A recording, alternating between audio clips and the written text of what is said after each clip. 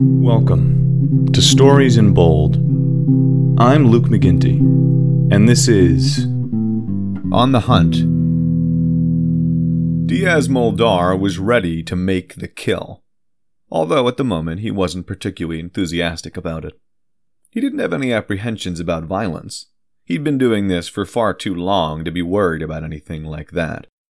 But as he sat there waiting to commit murder for hire, he felt a distinct sense of boredom. He had been following his mark for days, a man named Ryan Babbitt. He had committed 2 sins of the sort that led to being followed by a man like Diaz Moldar. He often reminded himself that everyone he killed was a sinner in one way or another. Good people weren't worth paying an assassin for.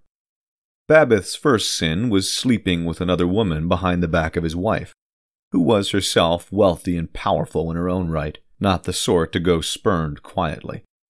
The second sin, however, was the truly damning one.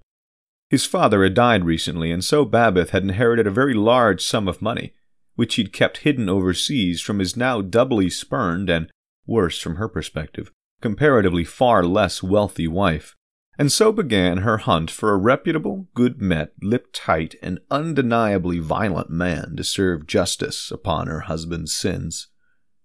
Diaz was such a man. And now was the day of retribution. When he got the job, he'd been glad for the familiar thrill of the hunt. He always liked playing a critical part in the climax of the story of a life. Yet somehow this time there was far less thrum in his blood than was normal. He was sure that would come soon enough, though. The hunt began early that morning. He ate and drank nothing. Instead, he spent the dark hours before sunrise preparing his equipment, cleaning and loading his guns, polishing his knives. Then he sat in the silence and watched the lights of the Manhattan skyline turn to silhouettes as the towers and lines of smoke were cast in shadow against the purple then red of the rising day.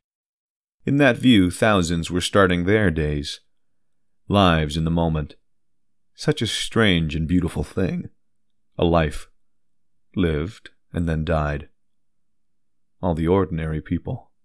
Lambs content to sit and live at their desks and in their pens, or else die on the toilet. He hated them, and we are defined by the things we hate. He tried to lose himself in the ritual beauty, the great joy of life that was the thrill of the hunt.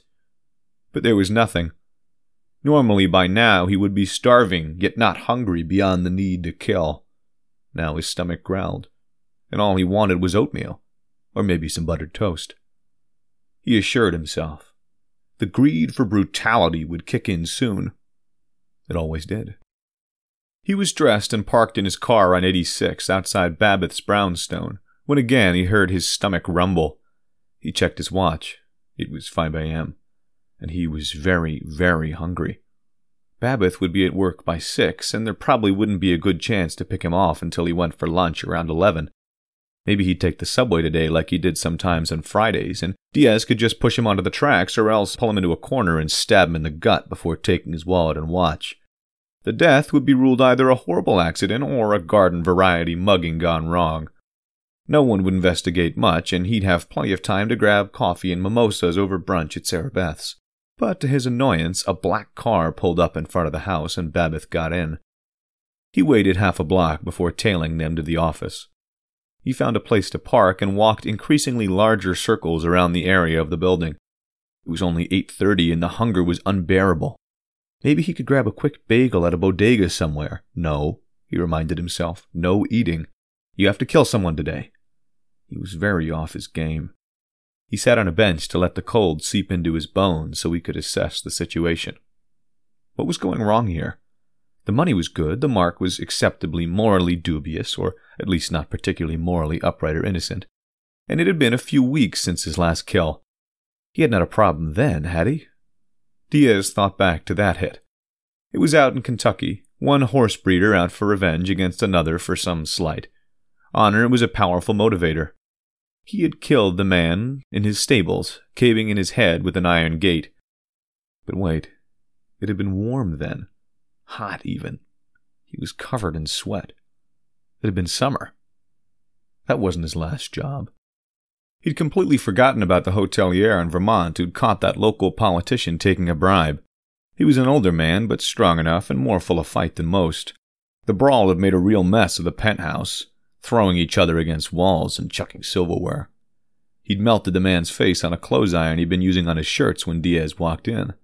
Luckily, the hotel was almost empty, so no one heard the screaming before he jabbed a shard of glass into the man's throat. He remembered more of the details now. The place was almost empty. It was between seasons, before the ski and snowboard crowd came in, but after the summertime leisure folks were gone. That was September. Months ago. Finally, he realized it was the oil thing. That was his last job before this one. It had been simple enough rifle from a rooftop work. A petro-dictator in a desert somewhere he forgot had needed a rogue family member killed. He paid handsomely. Diaz shot the target in broad daylight on a public street. In totalitarian societies, important people are only killed by even more important people. No one batted an eye. That was November, his real last job. And now there was Babbitt. What had he been doing since then? It was February, and he thought back on the last few weeks. A cloudy haze of jogging, reading, occasionally seducing women, and usually drinking himself into a stupor at least every other night. He hadn't done anything he really enjoyed in the last 6 months, and that included all the killing. How had this happened?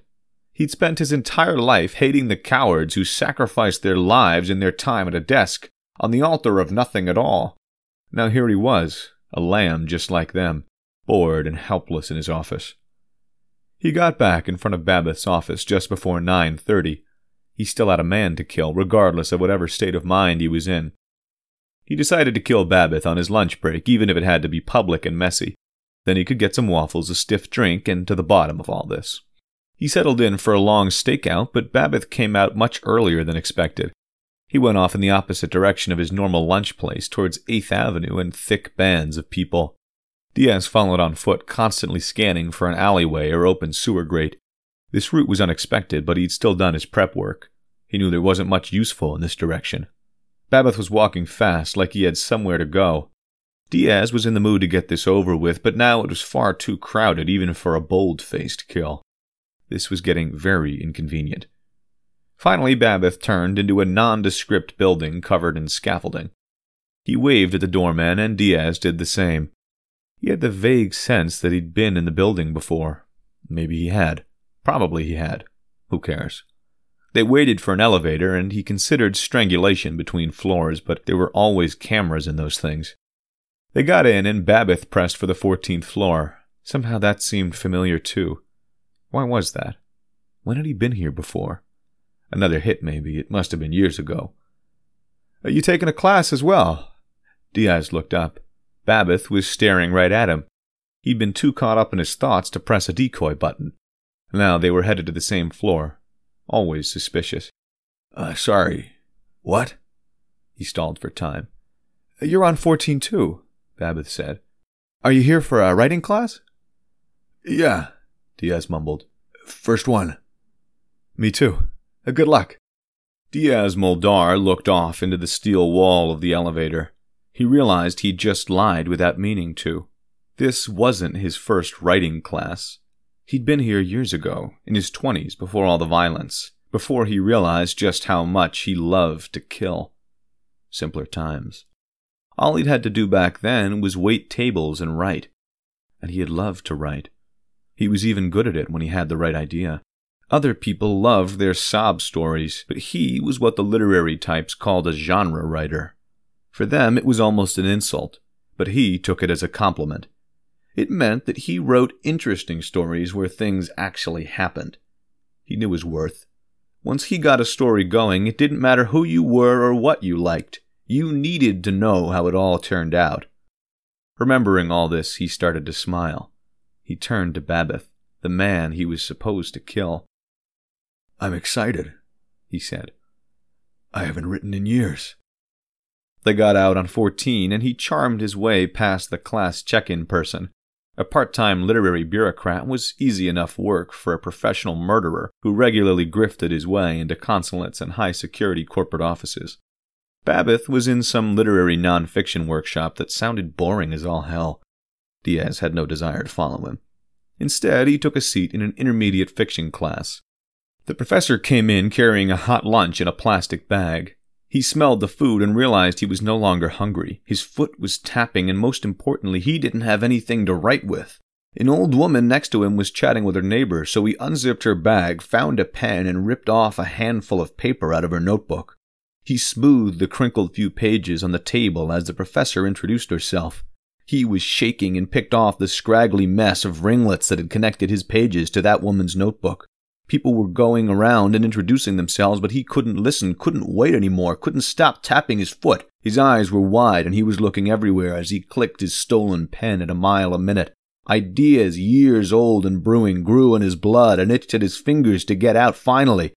Diaz Muldaur had killed dozens or even hundreds of men and women. He didn't know the exact number, but he had broken countless bodies, his will always triumphing over theirs. He was as strong a person as there ever could be. But now the need in him was crippling, and he broke to it.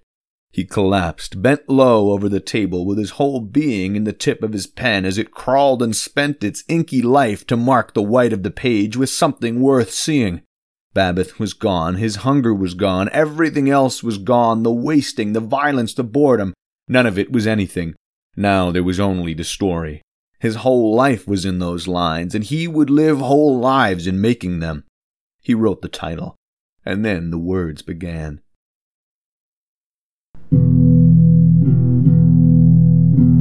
You just heard On the Hunt, a story by me, Luke McGinty.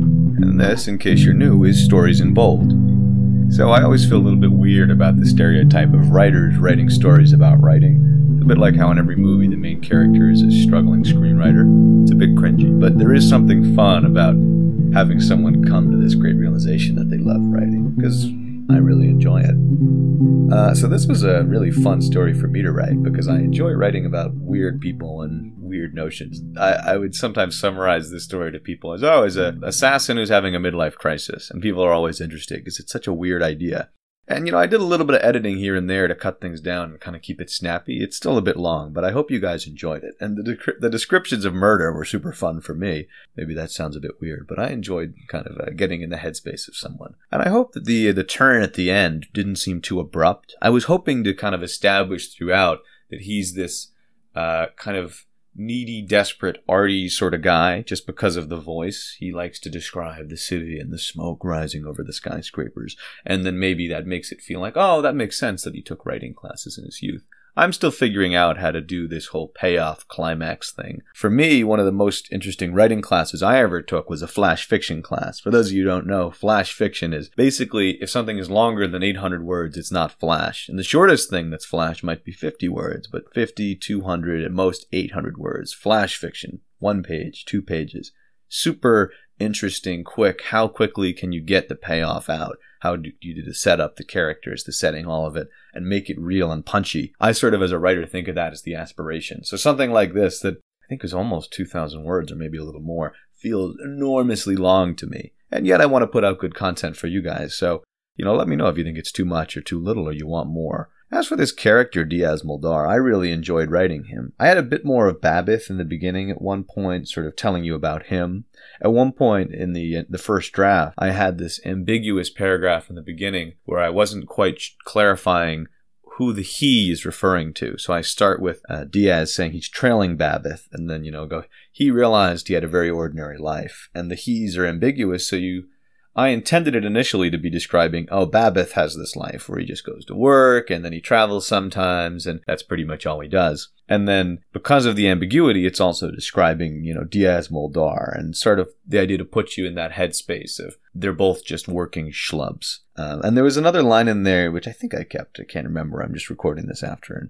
But there was a line about living the whole life in the pen, which is used dismissively by Muldaur to, describe people who work office jobs and normal stuff like that he so consciously is trying to avoid, and yet finding in the end that there's nothing wrong with living your whole life in the pen. And the climax of the story is him living whole lives in a pen, and the pen living its life, writing stories across the page. I hope you liked that line. I thought that was fun. But so that twist was good, I hoped. And I'm rushing this one out. I think this should be on the air or on the line or whatever you want to call it before the end of the year. I really wanted to rush to get another episode out for you guys. No, probably no one's going to listen to it. Getting ready for New Year's Eve parties. But hey, if you want to pregame to it, be my guest. I wanted to get this out so I could say I got 5 out in the year. I know it was a big breaks and I was inconsistent. But for anyone who's listening, I really do appreciate your continued support. I'm going to really start to churn things out more in 2020. The goal, and I don't want to set a number, but I'd love to get something like somewhere between 10 and 20 or more. I want to get really productive. I want to build the audience. I want to get you guys involved, get stuff going. We're going to really set up that Instagram. I know I've been publicizing it, but I want to do collaborations with artists. So if you make art, let me know. But I really want to get things going. I'm excited. And this story, is about someone, bad person, a career murderer, but someone finding their passion, finding something they're great at, finding something they love and can apply themselves to, which was in The Lonely Entertainer as well. So it's a bit of a theme I'm realizing with my work. But I think, that's because for me, it's something I care about, finding how to spend your days, how you want to spend your time. That's a lot of what life is about. So wrapping things up here, thank you everyone who's been listening. Thank you everyone who's been here. Hopefully there'll be more of you. It's been a good 2019, difficult, turbulent in lots of ways, but 2019 is almost done now. Looking forward to 2020. I hope you guys are there with me. I wish you all luck. And this has been Stories in Bold. Follow us on social media. I'm on Twitter at McGinty Live, on Instagram at McGinty Live. And we do have an Instagram for the podcast, which is still blank, but hopefully we'll start updating once I really start publicizing these things. That is at Stories in Bold. And you can check out reading the stories if you want on my website, theradicalbalance.com. Now that we've got all the publication and promotion out of the way, thanks again for listening, and thank you for being here. Happy New Year.